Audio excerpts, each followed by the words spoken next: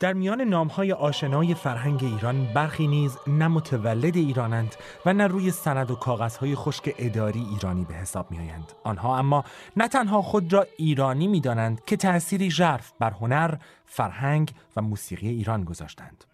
در این میان نام زنی دورگی ترک و فرانسوی خوش می‌درخشد.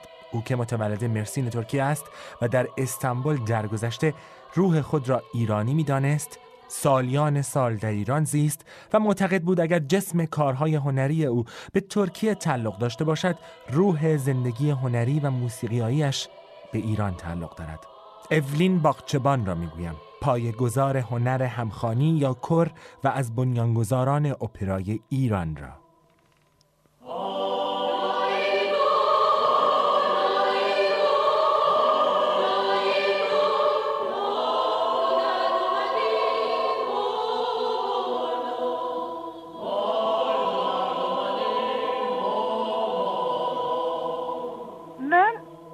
در سالهای 29-30 وارد هنرستان عالی موسیقی تهران شدم. استاد آواز و پایه‌گذار کور پلیفونیک شدم. در هنرستان عالی موسیقی، در انجمن ایران و شهروی، در انجمن ایران و انگلیس گروه‌های کور به وجود آوردم. همچنین در مدارس ملی نیز گروه‌های کور کودک تربیت کردم. پس از موفقیت‌های پی در پی کور با هنرجویان هنرستان عالی موسیقی در تهران، وزارت فرهنگ و هنر در حدود سالهای 45-46 یعنی 1345-46 از من خواست یک کور ملی پایه‌گذاری کنم. من کور ملی را در نزدیکی‌های تالار رودکی در یک ساختمان مخصوص پایه‌گذاری کردم. با یک امتحان صداهای زیر و بم زن و صداهای زیر و بم مرد انتخاب کردم و شروع به کار تربیت و رهبری کور را نمودم. هدف کور ملی اجرای آثار غربی کور و آثار ایرانی کور بود. در تالار رودکی که در سال تاجگذاری افتتاح شد، کنسرت‌های زیادی را با این کور انجام دادم. برای مردم، برای دانشجویان، برای کارگران کنسرت دادم. در این کنسرت‌ها آثار غربی کور و آثار ملی کوری که روبیک گریگوریان و سمین باغچبان از ترانه‌های محلی ایران برای 4 صدا تنظیم نموده بودند اجرا کردم. این کنسرت‌ها توسط مردم و به خصوص دانشجویان و کارگران خیلی مورد تشویق قرار گرفت.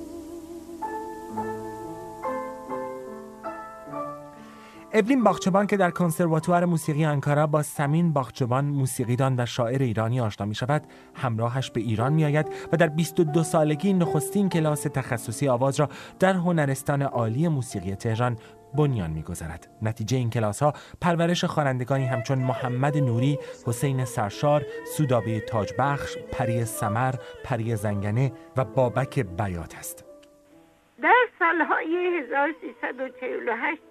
1348-49 جمعیت بهزیستی و آموزشی فرح از من خواست از فرزندان آن جمعیت یک گروه کور کودک و یک گروه کور جوان در آن جمعیت پایه گذاری کنم. این دو گروه را از میان فرزندان جمعیت‌های بهزیستی و آموزشی فرح در اصفهان، شیراز، مشهد، رشت، گرگان، گناباد، زاهدان و تبریز با امتحان گوش موسیقی و امتحان صدا انتخاب کردم و با 200 نفر کودک و نوجوان مدرسه کل فرح را افتتاح کردم و پس از 1 سال این کودکان و نوجوانان آثاری از موسیقی کر غرب و موسیقی ملی ایران در یک کنسرت اجرا نمودند. این کنسرت در حضور اولیاءحضرت شهبانو و ارکان دولت و نمایندگان فرهنگی کشورهای مختلف اجرا شد و خیلی مورد تشویق قرار گرفت. من یکی از پایه‌گذاران اپرای تهران هستم با خانم منیر وکیلی و خانم صبا و آقای رضایی و من غیر از این پایه‌گذاری کور اپرا را نیز انجام دادم و چند کور اپرا را نیز رهبری کردم. سپس این گروه کور را به آقای ماردویان و آقای ریشر تحویل دادم.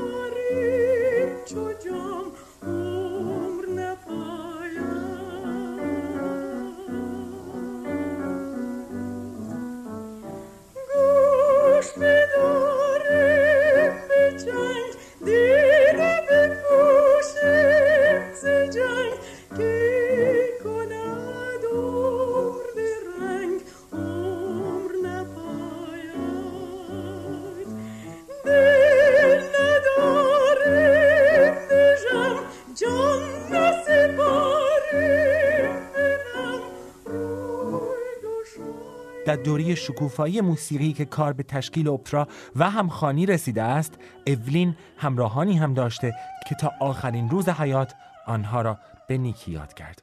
بعد عکسایی داریم از تمام برنامه‌ها در تالار رودکی. در اپرا نیز تقریبا همین شد، یعنی خیلی از صداهای خارج از سازمان هم اومدن، از دانشجویان دانشگاه اومدن، از ارامنه، از ترکای تبریز اومدن، یک گروه تشکیل دادن. اینا تربیت شدن و بعد تحویل اپرا شدن. منیر در پایه‌گذاری اپرا خیلی زحمت کشید، خانم منیر وکیلی. ولی آقای مجیدی هم خیلی برای اپرا زحمت کشید. میدونم که کر رو به آقای ماردویان دادم، بعد آقای ریشر بودن، بعد ممکنه آقای چکناوریان یه دفعه اومده رفته باشه، ولی آقای چکناوریان جزو کادر اونجا نبودن. اونو 100% میدونم. مهمان به عنوان هنرمند مهمان اومده باشه، یک اثری رو اجرا کرده باشه. منیر وکیلی خیلی برای اپرا دوید. ملوس مثل ماهیه، گرگی نهنگه، ملوس مثل شکاره، گرگی تفنگه. نازی اگه برسه اون وقت میبینه گربه‌ای که مادره چجور میجنگه.